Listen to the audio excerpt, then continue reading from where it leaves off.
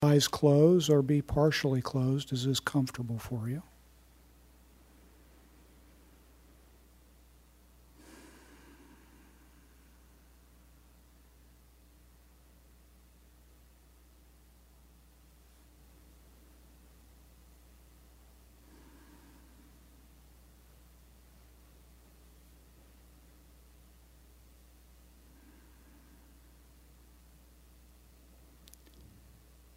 And awareness will simply reflect whatever's happening clearly and effortlessly.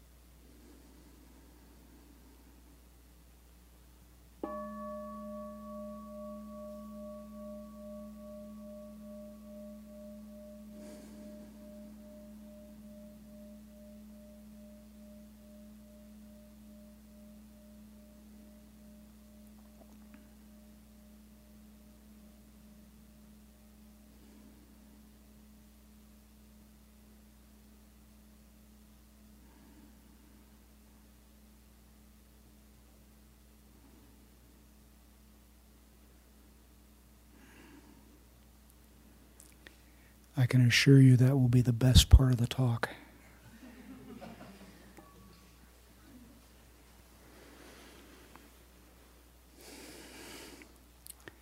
It's neat for me to be here tonight.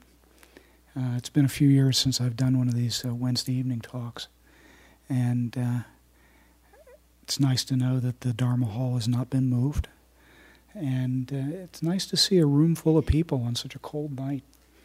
I always wonder what brings people out here in Cambridge on a Wednesday night. Clearly, it's not because you don't have anything else to do or any place else to go. And it's really, it's a treat for me to sit here with you for, you come here for your love of the Dharma. Now, maybe you're just curious, but since you don't know me, you can't be that curious. So I kind of get a running start on these talks over a couple of weeks. It used to be that they would make you submit a title for a talk, like several months in advance. And my favorite title for the talk was, I don't know. It always struck me as just completely incongruous that 3 months ahead of time I was supposed to figure out what would be most meaningful and most relevant for me to talk about 3 months down the road. And there was this really interesting, at least on my end, kind of fun dance between myself and the people who would try and nail me down. Now they just put in Dharma talk. I think it's an improvement.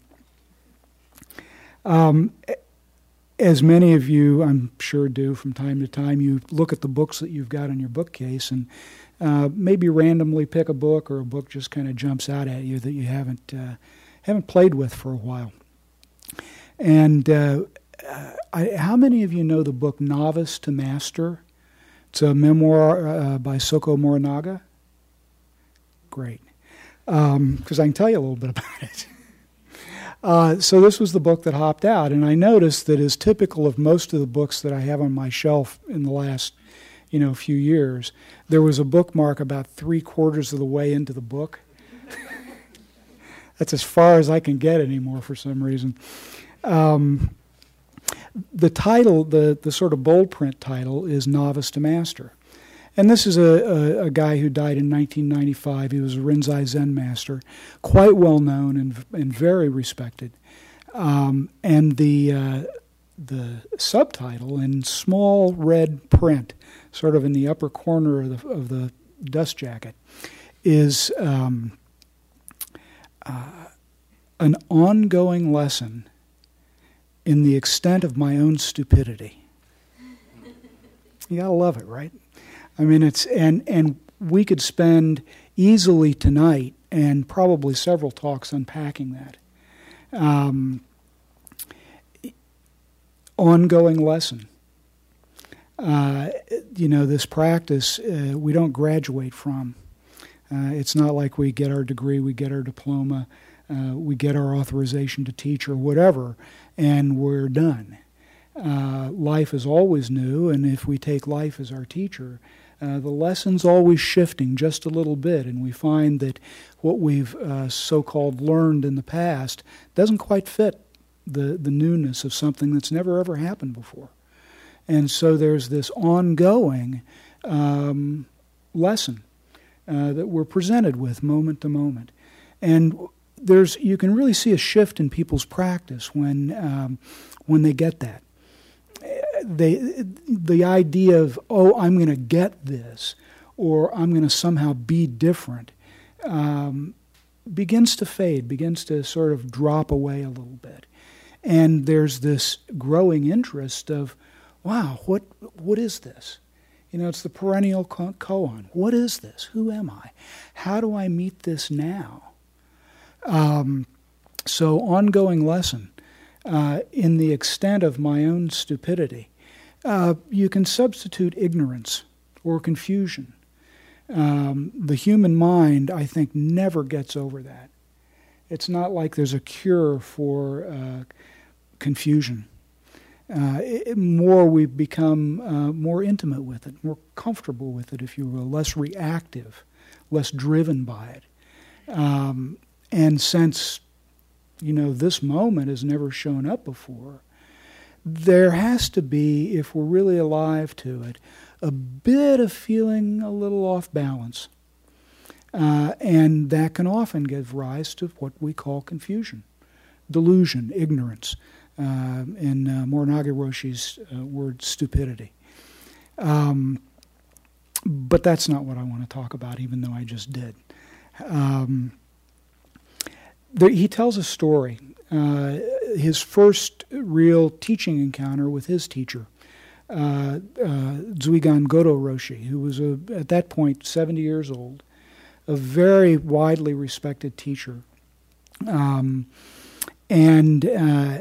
at that time, and still to some extent, getting into a Zen training monastery was more challenging than getting into boot camp. In boot camp, you sign up and you get in, and then they start giving you a hard time. Zen monasteries, they start giving you a hard time before they let you in. And by hard time, I mean really hard time. Long periods of sitting, what we would consider verbal and physical abuse. It's not, I think, one of the prettier sides of Japanese Zen teaching. But he goes through this lengthy process to be admitted. And then he has an interview with Godo Roshi, who basically says, "Why are you here?" And Morinaga goes into this hour-long spiel about his life and what he's doing there. And the Roshi says, "Well, can you trust me?" He's a young guy. He's in his 20s. And the subtext in his mind, it's like a Woody Allen movie, right? What's coming out of his mouth is going to be different than what's going on in his head. Trust you? I don't know you. What am I supposed to try? And so this goes on for a while, and basically the teacher says, "If you can't trust me, you can go home. Can you trust me?" And he says, "I can trust you." So at that point, teacher picks him up, says, "Let's go out and sweep the garden." Out they go to sweep the garden, which is piled high with leaves. And this young student decides he really wants to impress his teacher, and he goes, throws himself right into the work of sweeping leaves, and pretty soon accumulates a large pile of leaves. Goes to the teacher and says, "Where should I throw the trash?" He says that his teacher roared at him, "There is no trash." Little flummoxed. He said, "Well, what's this?" He says, "But what should I do?" Go get the charcoal bag out of the shed and bring it over. So he walks across the monastery, gets the bag, brings it back. And when he gets back, this old man is sorting through these leaves, sifting through these leaves. And pretty soon he's got the leaves separated from the stones and the moss and the grass and the sticks and all the stuff that's mixed in with the leaves. Starts stuffing the leaves into the bag. And pretty soon he's got a big bag full of leaves. Says, "Take it over to the ofuro, the bath, the Japanese-style bath. We'll use it to start the fire and keep the fire going for the tub." So he tosses the leaves over his back, goes off to the tub, thinking, well, I guess maybe the Roshi was right. This isn't trash. This is useful. But that other stuff, that's definitely trash.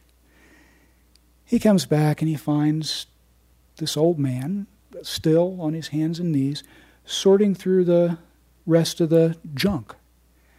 And pretty soon he's got all the little stones from the garden area separated from all the other stuff. He says, "Take this and then put it in around the gutters where it's been washed away and, in the different parts of the monastery garden that need to be refilled." So he takes the stones and at this for another, hour or so, thinking, okay, well, I guess maybe this is really useful and kind of looks nice. I think I've done a pretty nice job. Goes back. And the teacher's got a handful of little pieces of moss and dirt, and he's putting them down. He's going around in the garden, and he's putting them down in the divots and places that have been nicked and pushing them down with his foot. And by the time he gets done, there's nothing left. There's nothing left. It's all been used. And he turns to this young man and he says, "Do you get it? From the very beginning, with people and things, there is no trash." What a beautiful metaphor for our practice. There is no trash in our relationships. I'll just say in our relationships, because we're always in relationship with something. Whether it's our own thinking or our self-image or our putting on our coat, stepping out into the cold air, fixing supper, dealing with our kids, our partners, our bosses, our colleagues. We're always in relationship. And there is no trash. Trash, garbage, refuse, the worthless sort of detritus that we can get rid of. Now, if you take that as a guide for practice, what does that leave you with? It leaves you with less throwaway mind. I mean, we live in a throwaway culture because we've developed throwaway mind. We think we see what we've got in our hand, and we don't. We see an image of what we've got in our hand, or an image of the person that's standing in front of us, or an image of the driver that just turned without a turn signal and jumped lanes. Right? We think we see, but what we've got is an image, and that's what we're in relationship with. And we can do all kinds of unfortunate things with that image. And unfortunately, we lose track that image is us. If I'm, what an idiot that guy is, he can't drive. Well, the only idiot on the road at that point is, right? and I don't see this other person. I've thrown him away, or I've thrown her away. A thought comes up in the mind that's really kind of stinky. You know, it's like the stuff in the garbage can that you should have taken out yesterday. And it's smelly in the mind. And there's an aversion to that. And let's get rid of that. Let's go back to the breath, or let's do some metta, or let's try and figure this out. No trash. No trash. So that we begin to shift our relationship with whatever comes up from, how can I get rid of this? Where can I hide this? To, how can I learn from this? How is this useful? How can I be in relationship with this? And that's much of what our practice is. It's to begin to slow down our reflexive reactivity that gets us sort of off the dime and moving too quickly, to be in genuine relationship with what's come up. I don't know how many of you are familiar with a book by David Boehm called Thought as a System. I think it's one of the real undiscovered and relatively unknown gems of the 20th century. Anybody who is interested in Chittanupassana and really looking deeply into the mind, it's really helpful to have a map of what's going on there. Now, clearly the map is not the territory, and it has limited usefulness, but it does have usefulness. And Boehm's book lays out how thought works around this kind of thing. You know, that thought acts as though it's an objective observer. It's just describing what's out there. And in fact, it's actively creating what our experience is of the so-called out there and in here. So thought, there's a perception. Right? Whatever that perception is, comes through sight, sound, touch, taste, smell. And it registers. And it registers as a bodily sense. And it can have a pleasant, unpleasant tinge to it. And the mind takes off with that. And it begins to create a story. It creates an image. And the problem with that is that thinking believes that its description is actually an accurate description of what's being described. And it's not at all. One of the real wonderful insights of our practice is when we begin to notice just how mechanical and conditioned thinking is. And we begin to see the difference between skillful and unskillful thinking. And to some extent, it's not rocket science. Skillful thinking is relatively clean and not burdensome. Unskillful thinking hurts to one degree or another. So thinking wraps itself up in itself and produces these conditions that we then act out of. So to begin to see, to slow down these relationship moments, and to begin to see that there is no trash. If we're really taking life as a teacher, then what is there to throw out? Now, there's another piece to this. There's the throwing out piece, and there's the holding on piece, the grabbing onto piece. And they go together. They're like the front and the back of the hand. Rather than talking about holding on and the dynamics of that, I want to say a couple of words about letting go, because there's a lot of talk in meditation circles about letting go. And it's a tricky thing, because for most of us, for a good part of our practice, and this is one of the reasons that some teachers will say, you pick up a practice like this, it'll take you 6 months to a year before you really begin to appreciate the depth of this way of living. So letting go often is aversion in disguise. Letting go is not something we can do. Letting go is not a me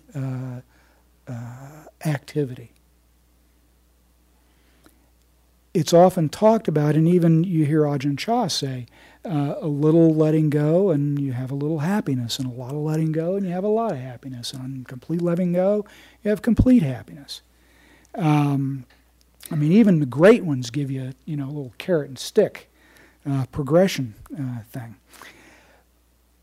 But if you look at these teachings, letting go is something that's happening all the time. It's not something we have to work on. We have to work on recognizing it. Now, what's the difference? Everyone who's been here sitting this evening, and even for the couple of minutes that we sat, most likely experienced the mind taking off someplace. I know I did. You might have found yourself dozing off. I know I did. You might find some aversion coming up. I did. This is how the human mind operates. I don't care how long you sit or how deep your insight is. You still got a human mind. There's really no escape from being a human being. That's the bad news. If you all want to leave now, it's okay. And there's an enormous possibility for freedom in being a human being that we don't have to wait for. It's not 5 years down the road or 20 years down the road or when you've had some great, enlightenment experience. It's available now. It's available in that moment when waking up happened. You wake up out of being lost in thought. Now, so did you say to yourself, okay, we're about 10 minutes into the sit. I think I will now get lost in thought for 5 minutes. No. Neither did you say, okay, I think I will wake up from this foggy mind. You didn't. You didn't do any of those. Our nature is to fall asleep and wake up. It's just what we do. We're doing it all the time. It takes no effort to fall asleep. If you've got a sleep disorder, I'm not going there with you tonight. You sit for any length of time. You're going to sleep and waking up over and over and over again. What a marvelous opportunity to begin to notice being awake again. It's effortless. The effort is to begin to notice it and have some appreciation of it. That's awakening. Okay? That's not something you get after solving, 1,000 koans or going through all the jhanas or, sitting a gazillion, retreats. That's something you can get right now. Even as I'm talking, it's happening. You're drifting in and out. You're listening. You're just, you get pulled off to something. You're thinking about what you're hearing, and then you're back. I think it's one of the coolest things about being a human being. And one of it costs nothing. Okay? It's always happening. It's like you don't have to worry about trains coming through every 15 or 20 minutes. This train's coming through like every 30 seconds. Okay? It's really wonderful. So the letting go piece is not about the effort we put in. It's really about more and more seeing the effortlessness of being awake. I had the good fortune it's been more than a couple of years now. It was 2 years before she died. I spent 3 weeks with a woman named Vimala Thakkar in Mount Abu in India. And there were a number of things that I remember about those meetings. Two of which were, at one point, she fixed me. She had this amazing face and incredible eyes. And at one point, she just sort of froze me. I felt like a deer in the headlights. And she said, "You've been at this a very long time. You're really accomplished at this. Why are you not free?" I mean, what do you say to something like that, right? And she was absolutely right. And later on, she expanded on that. She said, "Look, I see people all the time. They've been at this stuff 30, 40 years, and they're still practicing. They're still efforting. They think they're still going to get something when it's right under their feet." Now, many of us have to work very hard to see the obvious. You know, as my friend Wood Shoemaker, some of you may know, he used to teach with Larry and I. He's out in New Mexico. He said, "Doug, you're not the sharpest tool in the shed." It can really take a while for a lot of us, you know, to stumble into what is so easy. And I encourage you to see if you can begin to appreciate the ease in this practice. It's a heck of a lot of hard work, often. And I think that without some real diligence, without persistence, without a real devotion to a real practice, it's like looking for water by digging, 6-inch holes all over the field. All you have is something you're going to sprain your ankle in. You'll never get water. And see if you begin to catch this spontaneous waking up. Because as you begin to incline the mind in that direction, you'll find an ease in your practice and you'll find an ease in your living that I think will surprise you. Sitting practice is, I think, essential, but it's not sufficient. We have to begin to notice that we're, being freed up continuously. That's our nature. We go to sleep, we wake up. And in doing that, we really find that there is no trash. It's just this. And this moment is who we are. And waking up and going to sleep is who we are. And it's just as easy and just as challenging as that. So I think I'm done with my solo here. And those of you who are ready to get out back into the cold, feel free to go. And we're just going to open this up and talk with each other a little bit. It's really my favorite part of the evening, not what's preceded. So we can talk about, what you've been listening to. We can talk about your practice. We can talk about anything you want. So the floor is now open. Yeah. So you were talking about the effortlessness of falling asleep and the effortlessness of waking up. Mm-hmm.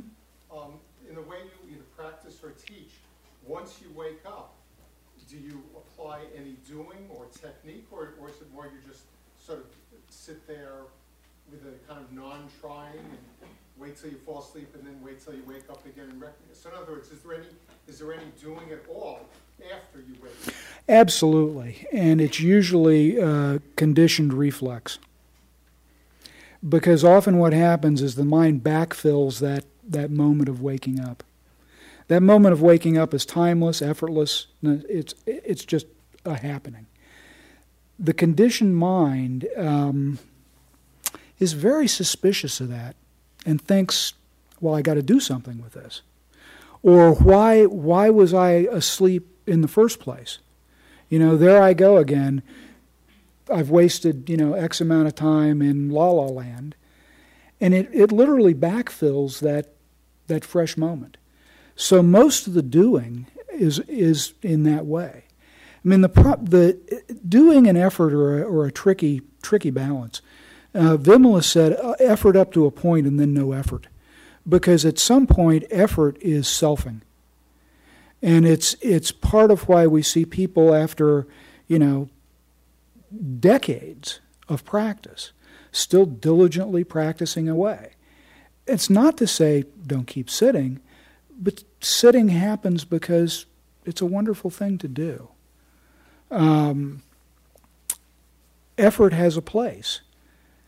And at some point, in conversation with your teacher, you begin to see that effort is selfing.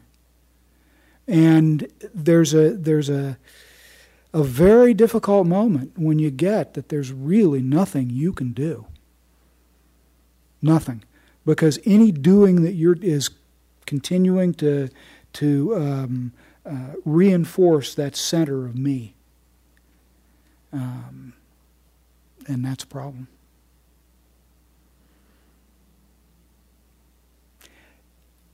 One of the things that's interesting is when this moment of waking up happens in a conversation or in a conflict.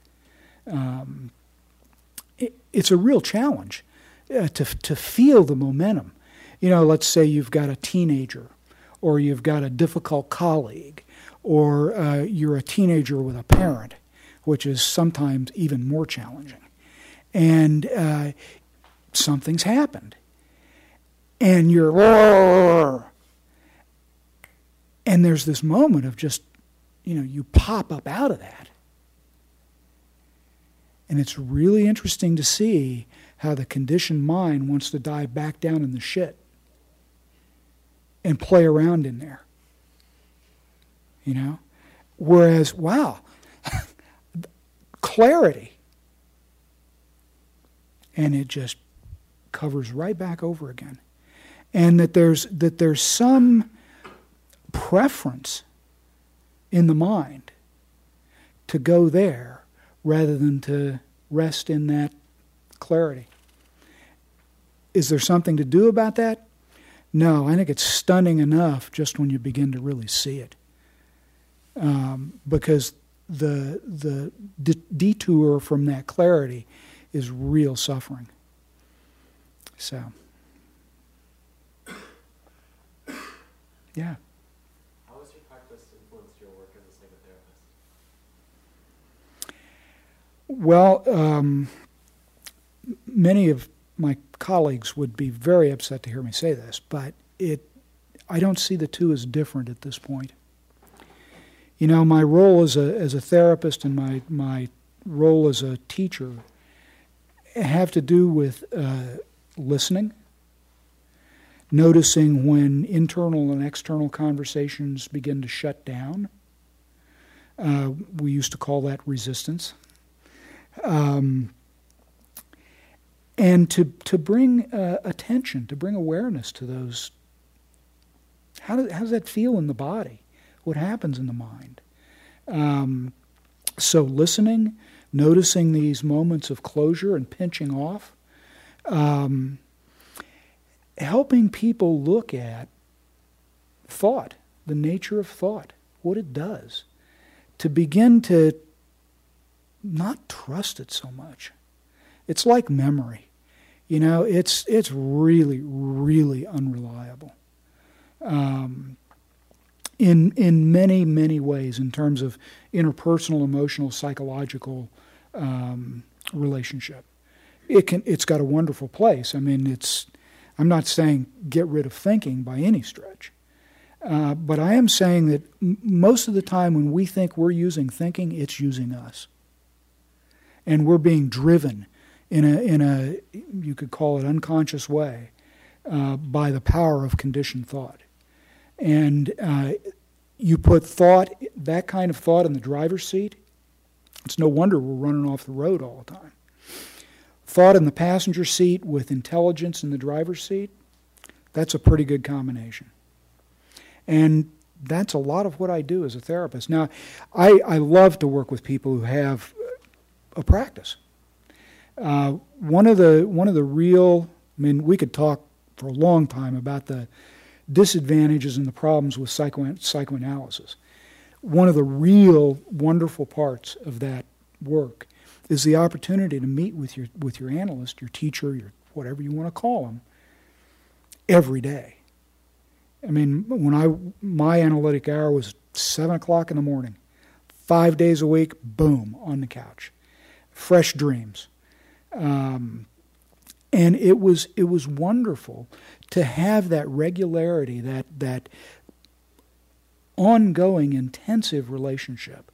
Now, if you've got a practice, you can create that for yourself. You may see your therapist once or twice or 3 times a month,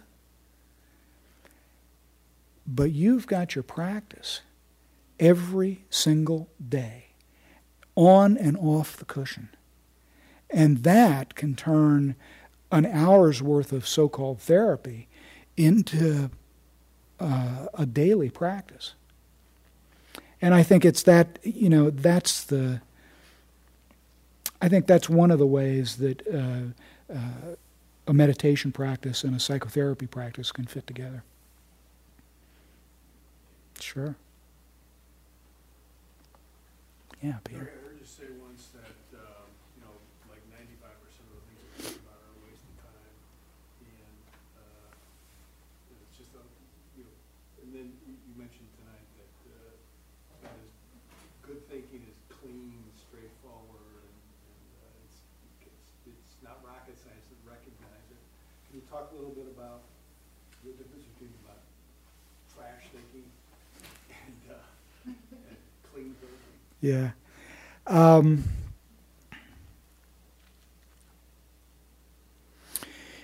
Thinking is a problem-solving tool, amongst other things. I mean, it's also a creative tool in some ways. The trick is to notice when its usefulness has run its course. For example, I tend to have a certain amount of anxiety that comes up around this kind of a talk. I don't do large groups like this. I don't know people here, and so it's like, oh wow, wonder what this is going to be like. I wonder if I'm going to make sense. I wonder if people are going to like this or they're not. They're going to find it useful or they're not. Half the room's going to bail, at halftime. So I can watch that, and I find that a good way to if I've not suffered enough, engaging that is a real good way to get my suffering quotient in. It's cheap, it's not costly, doesn't hurt anybody, and it's not much fun. So to get in the way of that is not helpful. That's treating it as trash. So, can I rest in what knows that? There's a knowing of that, right? And so that just works through, fine. And there's a certain amount of preparation that I need to do. I need to have something to come in and try and make some sense about. So I'll work on that, and I'll let it play around in the mind. And I'll find myself thinking about it at times, and then I notice when that's not useful anymore. That I've thought about this about as much as I can, and it's recycling the same stuff. When it starts to get predictable, repetitious, and a little boring, you've pretty much reached the limit of what's going to be useful. And then you have to ask, well, what's driving that? What's going to then drive the desire to keep doing that? And everybody in the room has an example of that in your own life, right? Where you've got something going on, and you're going to figure it out. And then you notice that, oh, I've come up with the same solution. This is now like the 30th time. Well, to ask, what's up with that? What's driving that? Often part of what's driving it is our deep-seated fear that the future will kill us if we're not highly prepared for every eventuality. Okay? Which is a real fool's errand, because since the future's never happened ever in the way that we think about it, and what we think about it is only based on the past, there's no way we can come up with a foolproof plan to deal with what's coming, because we don't know what's coming. And so there's an existential fear that is often underlying a lot of this stuff. And if I keep, I never get to that. And if I stay with the body and how the body feels, if I begin to observe the sort of repetitious nature of what the mind's got itself caught up in, and I begin to rest with the breath and the body and the nowness of my life, space actually begins to open up. This becomes a little less tight, a little looser, begins to wobble a little bit, and it begins to allow what's underneath it to come up. Now, the problem with allowing what is underneath it to come up is we almost always think it's not going to be good news. Right? Oh, yeah, well, the future might kill me. Well, Doug, you're coming to CIMC. You really think so? Years and years ago, my family and I went to Taiwan. My wife and I had lived there for a couple of years. And I was an Episcopal priest at the time, and I went back, and I was invited to do a Eucharist and a sermon at this Chinese English-speaking congregation. And at that time, I was very much engaged and enthralled with deep ecology. And so I was really torn about, well, do I really want to talk about what I'm passionate about? Or do I want to give them, sort of disguised? And my wife at the time said, I don't know what you're so worried about. One, they don't know you. Two, they're never going to see you again. Three, you're out of town, like as soon as this thing's over. Say what you want to say. Like, oh, wow. Thank you, dear. And it's that kind of we can do that for ourselves. Now, it's often very helpful to be in relationship with a friend, with a teacher, with another practitioner, to reflect this back to us.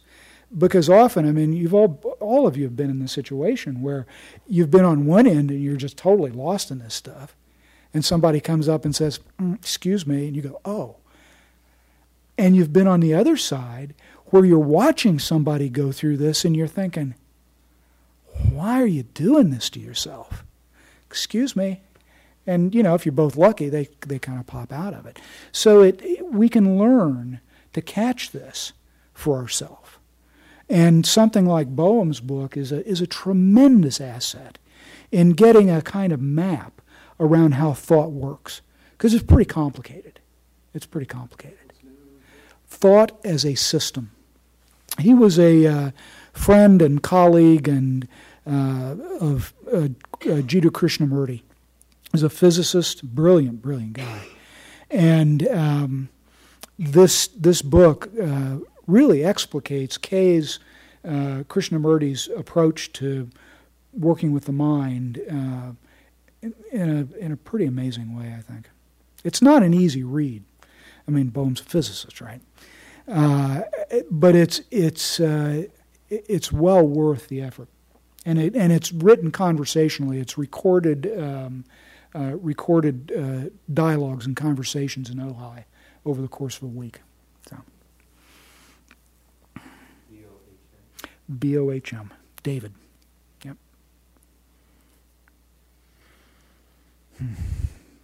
So what else?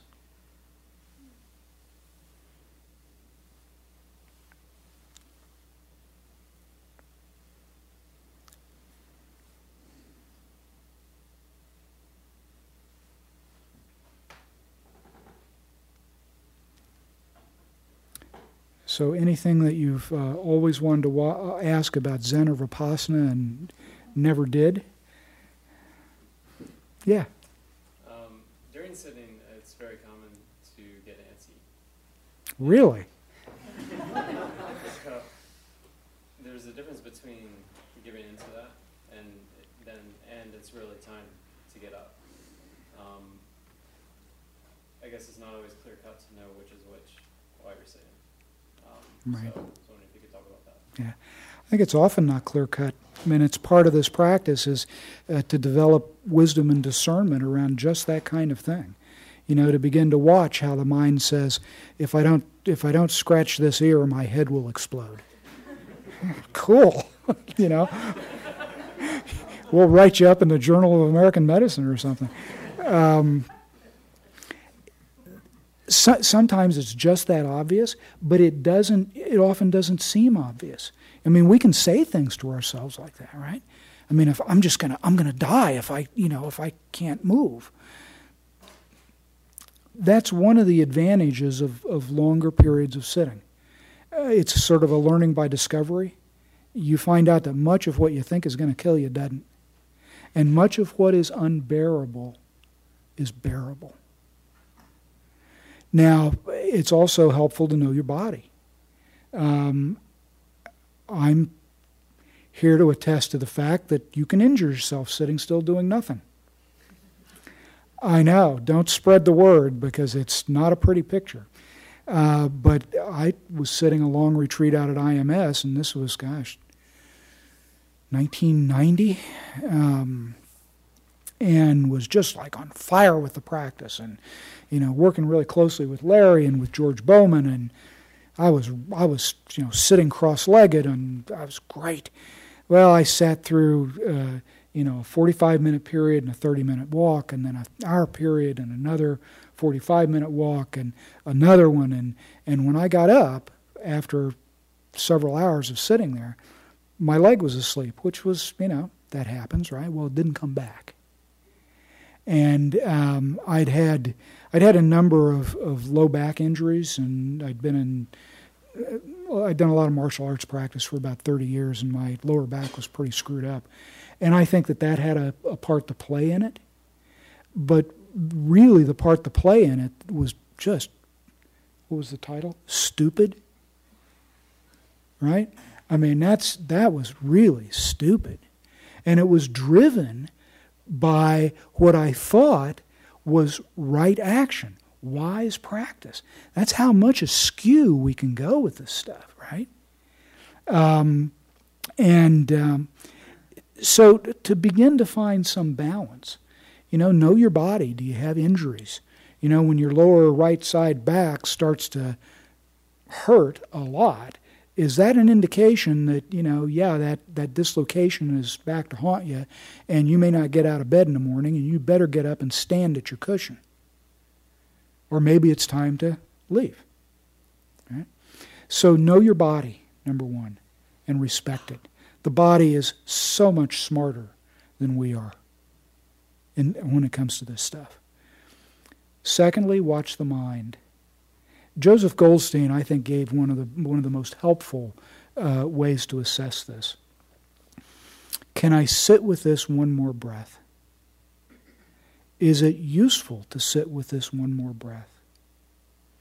Now, if you're doing this breath after breath, and you're finding your shoulders start to rise up around your ears and your teeth are starting to clench. Can I sit with this one more breath? Yeah, I can sit with this one more breath. Ah! Clearly, you've kind of gone off the track a little bit, right? So, common sense. Explore sitting a little bit longer. Explore the reactive need to move, because we're so driven by reactivity, by reflexes that are just firing off all the time. I mean, it can be useful to take a vow. I will take a sitting period and I will not move. I often ask people to do this, to practice with me. Take a 30-minute sit or a 40-minute sit and do not move. Not a twitch, not a one of these, not a one of these, not a twiggle of the toe, nothing, nada. Sit still and then watch what happens. Now, if your body is going to go on fire and you know it after 20 minutes, then do it for 20 minutes. But hold yourself to that and just watch what happens. You're not going to hurt yourself in 15 or 20 minutes things being equal. Right? And you will be amazed at the subtle little twitches that the mind wants to make with the body. It's just really interesting. And then remember, what goes on on the cushion goes on off the cushion. And this is just, sitting is just a rarefied condition to observe what you're doing all the time. And that's not good news either, but there you go. And give you an opportunity to really see what's going on. Right? So watch what happens with the body. Now, if you're sitting with discomfort, and if you do any sitting at all, other than 5 or 10 minutes here and there, your body's going to hurt. And if you do long periods of sitting, gravity begins to take over, and the body hurts. The body also accumulates all kinds of energy that we're not aware of during the day. Ajahn Chah said we find backwash when we sit in the evening.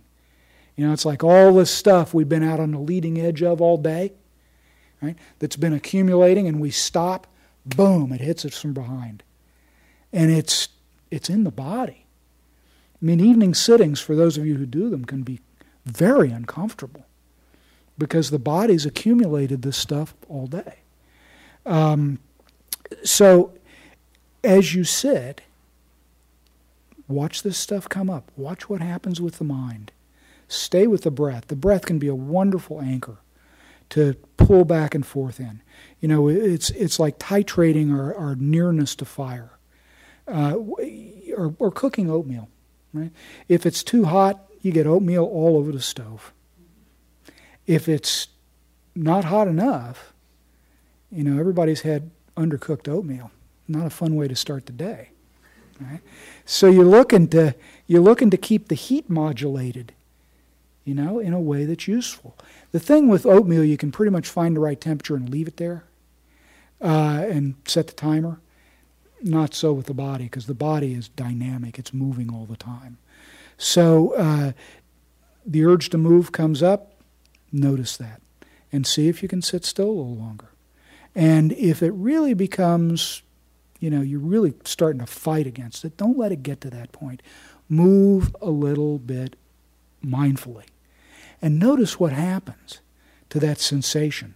Notice what happens to the mind. How much moving has a significant impact? When is it no longer necessary to move?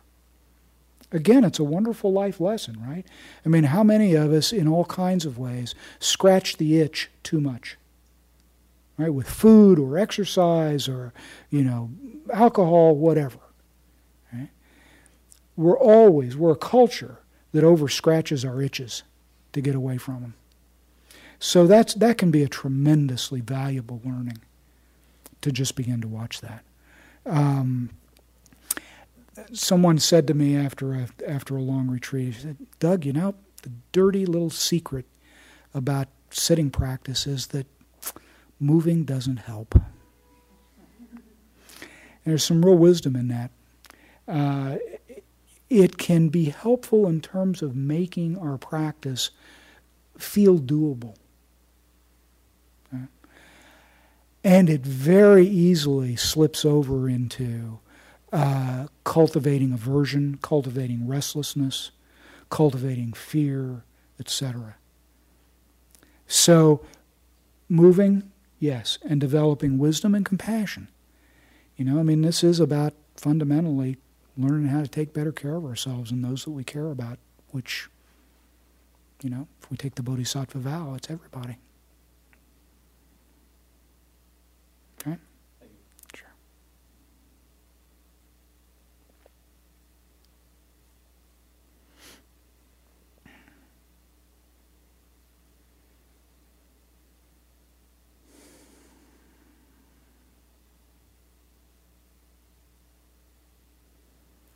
How many of you are fairly new to practice? Wow, great. What parts of this has not made sense to you? Because yeah. Have there been parts that just didn't make sense? Yeah. Me too.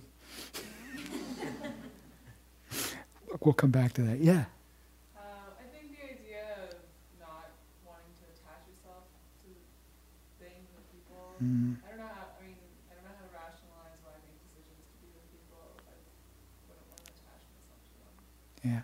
Well, I think, yeah, attachment has gotten a kind of a strange reputation in Vipassana circles particularly, I think, but in all Buddhist meditation practices.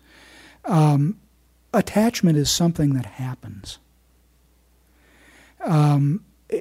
If we don't attach to our parents and our parents don't attach to us, people like me end up treating attachment disorders. Right? We've all got attachment disorder to one degree or another. Right? And I, when I say that, I mean to take the pathology out of it. Right? Attaching is something that happens. And we don't know, really. I mean, if we really look carefully, we don't know why we end up attached to one person and not another. It's really it's mysterious. We find that we're becoming, quote-unquote, attached. There's nothing wrong with that. It's normal human stuff. And it's a fertile field for suffering. Because what we're attaching to is something or someone who is essentially unreliable, unpredictable, and is going to disappoint us because we expect them to be other than human. And that's fine. That's inevitable. There's nothing wrong with that. It's just how it goes. Having a practice means beginning to work with that, not blaming the other person or the other whatever for the fact that I'm having a tough time. That I don't make you responsible for my sense of well-being. I mean, given that, other things being equal, we're not talking about an abusive relationship, but that's a whole separate conversation. But just normal, the normal Sturm und Drang of human relationships. I used to tell a story about my sudden awakening around light switches. My wife had ADHD, and she would leave doors open and lights on, and I would make myself nuts about that. And I was kind of skillful about it. I mean, I wasn't a total jerk. Of course, she's not here to report on that. She would have a different story, I suspect. But at some point, I got, Doug, what's your problem? Does your index finger not work? Why don't you just go like that?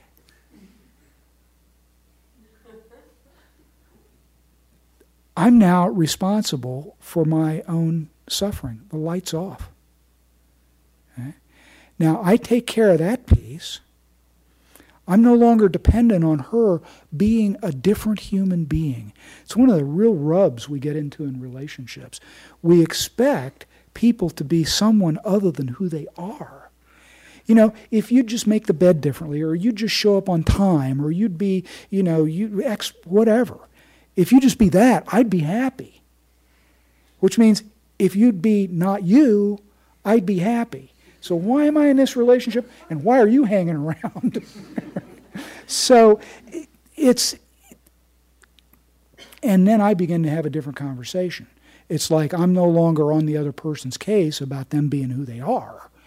And so when at the end of the month I say, I've been paying all the electric bills, and the lights seem to be on a lot. Is there some way we can work this out that's going to feel a little more equitable to me? What do you think? That has the potential for a conversation that can use thought in a skillful way. God damn it, why's the light on again? Why? That's thought not skillful. Right? So again, attachment, relationship, working around this edge, and that our relationships really will always reflect us back to ourselves. Right? My irritability, my compassion, my fear, my anger, my joy, my sorrow. It's not about this other person. I mean, it is, but this is being reflected back to me. Can I learn to stay with this? Can I not turn the responsibility for my joy, my discomfort, my irritability over to somebody else being somebody else? That's crazy, right? I mean, that's like the definition of crazy. So these, attachment is inevitable, and it's a wonderful thing, and it's also inevitably a painful thing, and gives us wonderful opportunities to practice. I'm convinced that if before people got married, they really had to take some sort of, drug, pill, course, whatever, to get that this is inevitable in relationships. Inevitably, in any relationship we spend any time in, we will be reflected back to ourselves, be uncomfortable with that, blame the other person, expect them to be different, and be miserable as a result. It happens like the sun comes up in the east and sets in the west. And to learn that is an opportunity for tremendous freedom in relationship. So that's kind of a long-winded around attachment. Nothing wrong with attachment.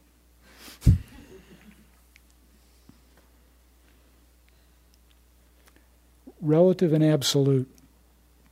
Can you say a little bit more about that? I've just heard it thrown around every so often. That absolute truth refers to things like impermanence.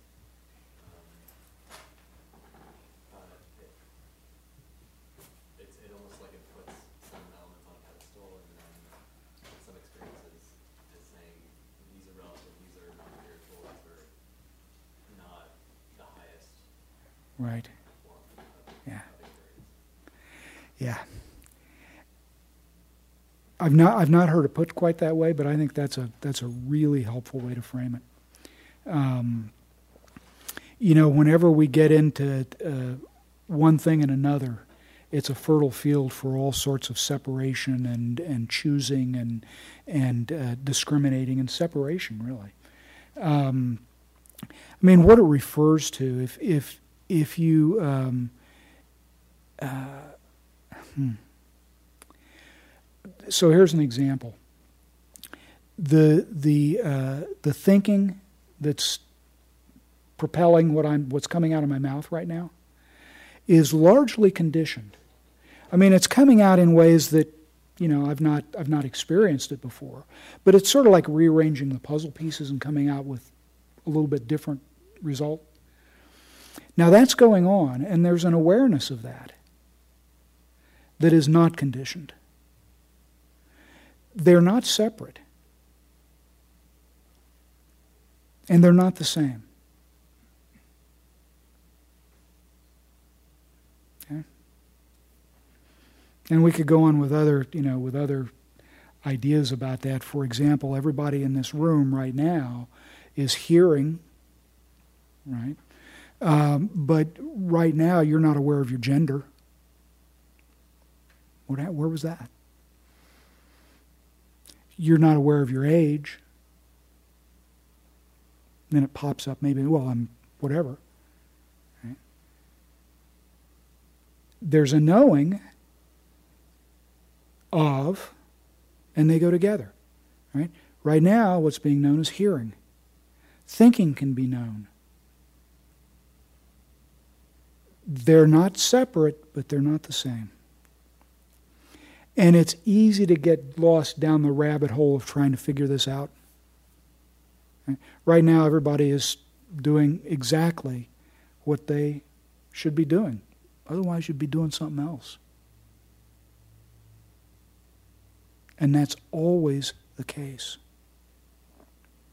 It's easy to say, I shoulda. I look back over my life of, 66 plus years, and I think, wow, I should have done, the list is progressively longer every day. And the real truth of it is, particularly the more painful, problematic, difficult things, if I could have done those things differently, I would have done them differently in a heartbeat. I did them the only way I could do them. I didn't get a choice. I didn't get a choice. And in that way, there's no blame for any of us. Now, it's easy for somebody to jump in and say, well, then there's no responsibility. Wrong. We live in a cause and effect universe. We were often in a position of cleaning up for things that we had no choice over doing. Now, as we practice deeply and we mature and open, and I think we make fewer messes. At least that's my experience, and we get less caught off in self and other recrimination around the cleanup process, and that's wonderful. I mean, that takes so much of the grinding of the gears out of our life to really get that. Yeah, if I could have done a better talk tonight, I would have done a better talk tonight. And I'm sure, when I'm by myself tonight and thinking about this, why didn't I? Because I couldn't. If I could have, I would have. Now, can I learn something from that? Sure. But it's so easy to get caught up in this stuff. And again, that's the value of practice. It makes us stop, look, and listen. Right? Like, what was the book? Everything I needed to know I learned in kindergarten. Right. Stop, look, and listen. Well, we are getting close. Anything else before we venture back out into the cold, dark night? Just an idea. Right. Any other books you'd recommend off the top of your head? Well, right now I'm looking at a couple of books by Steve Hagen. He's a Soto Zen teacher out in Minnesota. Soto Zen is very loaded with all kinds of ritual and form. He's really a stripped-down guy. Joko Beck is just wonderful, a Zen teacher, but without the stink of Zen, which you find, and that's a common term in Zen. I'm not like dissing Zen here. But Joko Beck's stuff is really, really wonderful. And I think in many ways, very compatible with what's taught here at CIMC. So Joko Beck, Steve Hagen. Vimala Thakar, her Himalayan Pearls is... I think you could pick that up and read it periodically for the rest of your life. It's really a gem. Himalayan Pearls. So those are a few. Yeah, I think Joseph has a new book coming out. Oh, Larry has a new book coming out. So I would actually bump that up to the top of the list, followed by Joko, Steve, and if you're listening to this, Larry, you're welcome.